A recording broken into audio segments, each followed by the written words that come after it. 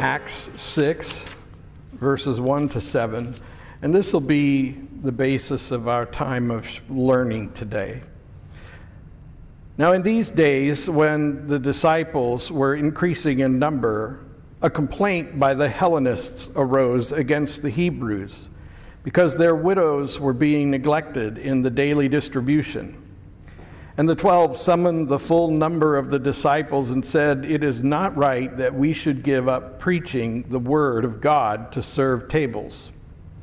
Therefore, brothers, pick out from among you 7 men of good repute, full of the Spirit and of wisdom, whom we will appoint to this duty. But we will devote ourselves to prayer and to the ministry of the word."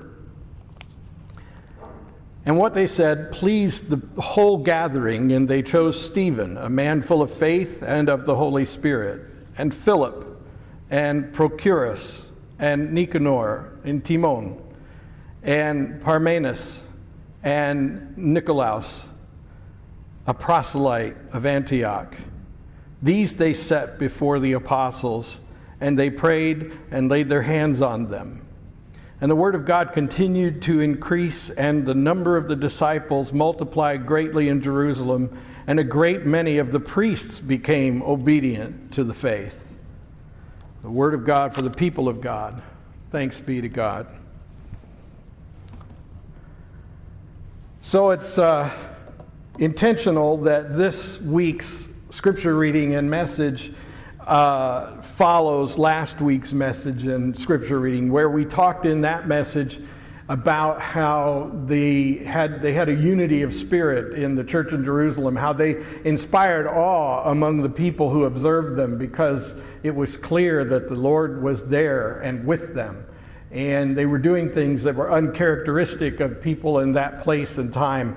And they were as well just awestruck by the authority with which they preached the word and the authenticity of their prayers and their behaviors. And so it seemed as though the church was perfect, didn't it? And then we go to this story to find out that even in a church led by the apostles, conflict arose. And that's what we're going to talk about today, is conflict in the body of Christ. Because conflict is inevitable. This story is here to tell us that. It is the first evidence of conflict that we read in the New Testament church. But it won't be the last. As you read through the various letters to the churches in the remainder of the New Testament, you see that conflict is inevitable, and the apostles, as they begin to move away from the center of these various churches that they've established, they have to write back and remind people of certain things. And their reminders become for all of us an ageless reminder in the form of Holy Scripture. So, one of the things that I would argue based on this story and other elements of the Bible is that whenever you have a movement, which is what this Jesus movement was in Jerusalem at the start, inevitably the movement will develop organization. And then organization inevitably leads to corruption. And by this I mean rust, decay.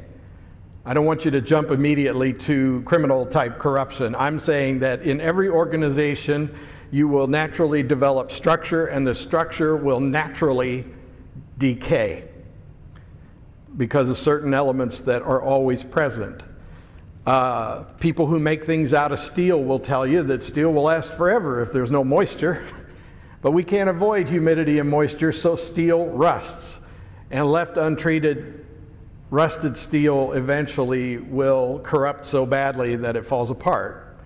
So when you drive across one of those old rusty bridges, you have to ask yourself how long it's been here and how long has it been untreated for rust. And it's this way that we are talking about the corruption that naturally occurs when movements turn into organizations and organizations turn into, churches, let's say. What happened here was that the apostles were causing people to be gathered around them in the name of Jesus. They were preaching the word. The people were being transformed by the power of the word and the Holy Spirit. They were becoming the body of Christ and the first church there at Jerusalem. And one of the things that happened was they started sharing what they had with one another because there was need. So obviously, meeting the needs of those who were less fortunate or those who were without became an essential part of the life of the church. So we can pretty much gather that this was a high priority for Christians led by the apostles, that we would care for those, especially in our family, our body of Christ, who were needy. But in the caring for the needy, corruption emerges. Again, think rust. There's corruption in the form of needy people who perhaps aren't doing all that they can to provide for themselves, and yet there's also corruption in the case in this story because certain people were being overlooked through no fault of their own. So let me unpack the story for a minute. You notice that they were Hellenists. Now, I heard someone read it from their Bible this morning where it said the Greek-speaking Jews. That's a better way to interpret this. Hellenists that was a nickname that was given to people who were Jewish but who spoke Greek as their primary language. In those days, Greek language was the universal language in much the same way that English, as American English, is the universal language now.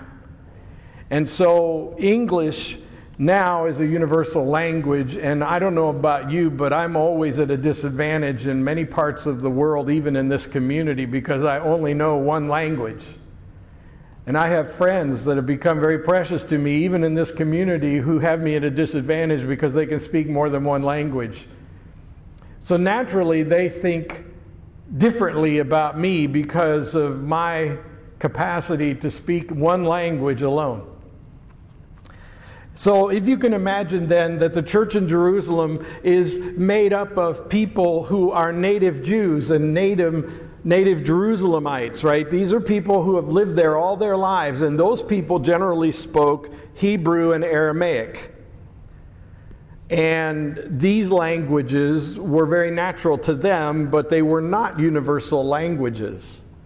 And the people who were called Hellenists spoke Greek as their primary language. And so there was a conflict, not in the sense of fighting, but because of a divergence.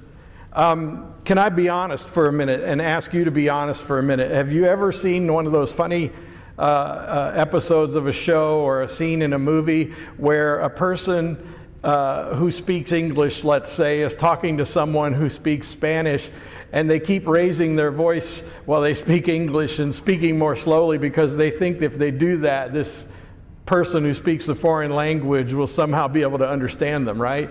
Have you ever done that? Have you ever tried to talk to somebody who doesn't speak your language and you think maybe if you just raise your voice, they'll understand you? It doesn't work. I remember when I was in Israel one time, I don't remember which trip it was now, but I was in Israel. I think it might have been with Bethany when we were at Bet Shean. And I went in a door that had a sign on it, very clear, beautiful, bright white sign with green lettering, but it was Hebrew lettering. And there was a person who must have been a native person who understood exactly what that sign said, who got very cross with me because I apparently went in an outdoor. I went in through a door that had a sign in a language I didn't understand that said plainly, exit only. And this person was pretty put out with me, and my guess is he was muttering something along the lines of, "You idiot," in his native language, but I didn't understand, even to the point that I was insulted. And the point is that we sometimes find ourselves looking down on people who don't understand us as if it's their problem. Or we tend to look down on people that we don't understand as if it's their problem. But what we're really having, as was said in Cool Hand Luke, is a failure to communicate, right? George, I can always count on you to get those references. Thank you so much. His name was Strother Martin, right? That was the actor. What we have here is a failure to communicate. And this is exactly what separates the people who were called Hellenists from the native Jews in Jerusalem, is a failure to communicate. And this, in this particular case, wasn't in any way hostile, but it led to a problem because the widows who only spoke Greek were being neglected. And it may simply be because they weren't able to communicate their need. It might have been because of prejudice, because the people who were native to the community had a tendency to think that these were outsiders and foreigners, and if they wanted to live here, they ought to learn the language. But the apostles were given the problem, and they came up with a solution that pleased everybody. Now, here's what's interesting. I want you to really observe how this happened. Hellenist Jews who are now Christians went to the apostles and said, some of our widows are complaining that they're not getting fed, and this doesn't seem right. And the apostles said, well, look, we're going to take this and give it some serious consideration. And after prayer and consideration, we're going to give you a recommendation, and then you have to decide what to do about it. Okay, do you hear that? They said, we've decided, number one, that we really shouldn't wait on tables because our calling is a different calling. We're called to preach the word and to pray and to lead the body into the fulfillment of Christ's command to take his good story to Jerusalem, Judea, Samaria, and the world. And so they called the whole body together. The apostles called the whole body together and they said, okay, everybody listen up. We've heard about this problem. Here's what we're recommending to you. We recommend you find 7 among you with a good reputation who are wise and filled with the Holy Spirit. And you put them in charge of food distribution. And the people were pleased with the recommendation and they acted upon it. Did you hear that? And the apostles said, now we're going back to preaching and prayer. Okay? So that's the way the story played out, but let's flesh it out a little bit more. Many people in many religious traditions today use this passage as the structure of their tradition and the way that they organize church. This is among the stories that are cited as justification for deacons and elders and so forth. Well, I don't want to teach about that. What I want to teach about today is based on the journey we've been traveling since last Easter when we were talking about this whole wilderness experience that COVID-19 has given us and how we as the people of God at Shiloh can use this wilderness opportunity to be strengthened in our faith and become more like the body of Christ that we were called to be. And that we could leave behind our old Egyptian worldly ways and enter into a promised land where we might learn to do church a little bit more like Acts of the Apostles describes it. The reality is we're all over the spectrum, and it's an individual and a corporate problem to resolve. And so we're just more, in this case, hungry for food for our souls and seeing where it takes us. And so when we look at this story, we'd like to say that at our church, our pastor focuses strictly on prayer and preaching. And we, the lay people of the church, and laity in this case is just a word the church people use to describe the people who aren't professional, credentialed clergy. Truth is there isn't much that separates us except for some education that I have and some experience I have. Otherwise, you have a calling too, just like I do. All of us have a calling as members of the body of Christ. But what this story is telling us is that in a perfect world, the religious leaders would concentrate on prayer and teaching and preaching, and there would be others who would concentrate on the practical needs of the community. I hope that happens here, because what really happens in church is people in the leadership will say, we could get more done if the pastor would quit messing with stuff that's not his job. And the pastors are going, I could get more done if people would do these jobs, because the perfect community doesn't exist. And that's the point, that we all have to be adaptive and open to apostolic leadership for us in the form of the Holy Spirit. Okay? So this story is a very practical one for us, because it's a story that tells us that conflict is inevitable in the life of the church, but conflict isn't always a bad thing. That conflict is a natural expression of bringing many people together and trying to get them all moving in a same direction for a common goal, what we would call a vision. So, how did the apostles show us a better way? And how did the church in Jerusalem show us a better way? Basically, by sharing the burden. They called together everybody and they said, here's what's going on.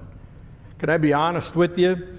Our church, like most Christian churches in this country, is organized and operated around a one or two doing everything while many watch. That's the design that we follow. No one else is talking right now, just me. When we do leadership, it's a very small group of people who are acting for the good of many. And Courtney is leading the musical worship and so forth. It is one or two people leading worship while others watch. What this picture clearly shows us is that we are all responsible for the life of the church, the body of Christ. We are all responsible. And this gathering of people is an expression of the body of Christ, who happens to meet in a place we call Shiloh. And more specifically, this gathering meets in part of Shiloh's building called the Life Center. But you are the body of Christ, and you share the burden with me and Courtney and the others who lead worship for the fulfillment of Christ's commission, which is to be his bride, the church, and to tell others the good news of Jesus Christ right here in our region, even in places we don't want to go, and across the world. It's not a message of evangelization as much as it is a message that is lived out in you. It's an expression of Christ in you, because when you are born again and you have received Christ's gift of salvation, you are a member of his body. And by that we mean like digits, fingers, arms, legs. You're part of his body. You are Christ to the world. We say that in our communion liturgy, don't we? We say, Lord, let us be bread to the world, the body of Christ to the world, meaning that when one of us, any of us, not just our pastor, encounters the people outside of our fellowship, they have encountered Christ in some form or another. That's the goal. It's a lofty goal. Now, back to the conflict for just a minute. If conflict is inevitable in any organized group of people, then how do we keep it from tearing us apart? How many times have I said in my explanation of good versus evil that the easiest way to recognize where Satan is at work is where the chaos is, there is Satan. Where the cosmos or the order is, there's where you see the Lord. Because the Lord Jesus brings order in the chaos. And Satan loves the chaos. So when we have conflict that leads to chaos, we've got to invoke the power of the Lord. We've got to call upon the name of the Lord and ask him to bring order where there's chaos.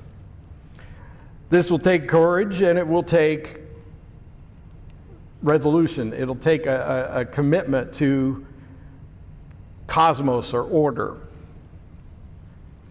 When we read this story, we recognize that that's what happened. There was beginning to be some discomfort and conflict. And at the moment when some leaders among the Hellenists recognized the problem, they went to the apostles, and the apostles responded with compassion and wisdom, with the Spirit that dwelt in them. So it starts from the top down. A Spirit-led community of faith has to be headed by people who listen to the voice of God and who listen. You know there's a difference between listening and hearing, don't you? We had marriage night last night. I'm sure that came up. There's a difference between hearing and listening. Listening says, I hear you. And this is what I heard you say. I can imagine one of the apostles fielding this comment from this Hellenist leader, probably a guy, saying something like, okay, so if I hear you correctly, what you're telling me is that there are widows among the Greek-speaking Jews who are now Christians who have been neglected in the food distribution, probably because they're not being understood and so their need isn't recognized, and maybe because sometimes those who do the food distribution are treating them differently because they have a natural tendency towards prejudice that the Spirit hasn't helped them overcome yet. And the Hellenist says, yeah, that's about right. Paul, Peter, no, not Paul, Dan, come on, seriously. I could have named any of the apostles, and I named the one that wasn't there yet. So anyway, they see this story unfolding in front of them, and they listen. And then they take it to God. And then they recommend that the same sort of leadership be applied to those who will see to the food distribution. Wisdom, patience, love and compassion, listening. And for that reason, the problem was resolved. And this statement at the end of this passage we read is really remarkable to me because it seems a little out of place. But what it has done is taken us all the way back to where we were last Sunday. Because it says they got it worked out and everybody was living in harmony once again, and awe was the order of the day. People were awestruck by how different these people were because the Spirit of God was in them. And they were awestruck. So awestruck, it says, that even priests of the temple were becoming Christians. Think about that for a minute. This one line that seems out of place in this story is placed at the very end, and it says not only did they solve the problem that might have led to breaking down of the organization and the first church split recorded in the Bible, and it could have led to all of that, but instead what happened was Spirit-filled, compassionate, Christ-like leaders brought the whole body into responsibility for the problem, and together they resolved the problem and they maintained the Spirit of Christ in their family of faith that they were in that moment. And it was so awe-inspiring that even priests from the temple, which they were meeting outside the temple, right? They were meeting by the temple. And these priests were so blown away by this unity that they couldn't resist it. Because in their custom, which was organized religion that had gone corrupt a long time ago, this was not typical. It was usually all about factions, Sadducees versus Pharisees. It's all about where you're from. If you're a Pharisee from Galilee, you're inferior because you're a country bumpkin. If you're a Pharisee from Jerusalem, you're superior because you went to the best seminary in town, in the country, you know. See, they were used to this division. They were used to this stuff of their religion that separated the righteous from the unrighteous, the clean from the unclean, and the immoral from the moral, and on it went. They were used to this, and they're witnessing this body of people that even resolves its differences. This body of people who would say, of course the Jewish Christians don't like the Hellenists. We don't like the Hellenists either. But that's not what happened. Instead, there was unity. You don't want to miss the fact that the names listed for the 7 people that were selected were all Greek names. Now, we don't know for sure that they were Hellenists, but it's a pretty good bet they spoke Greek. So how did the people resolve the problem? They saw the failure to communicate and they fixed it. What is the solution to the problem that led to conflict? Clear communication. What do we need to know in order to avoid conflict in the life of the body of Christ here at Shiloh?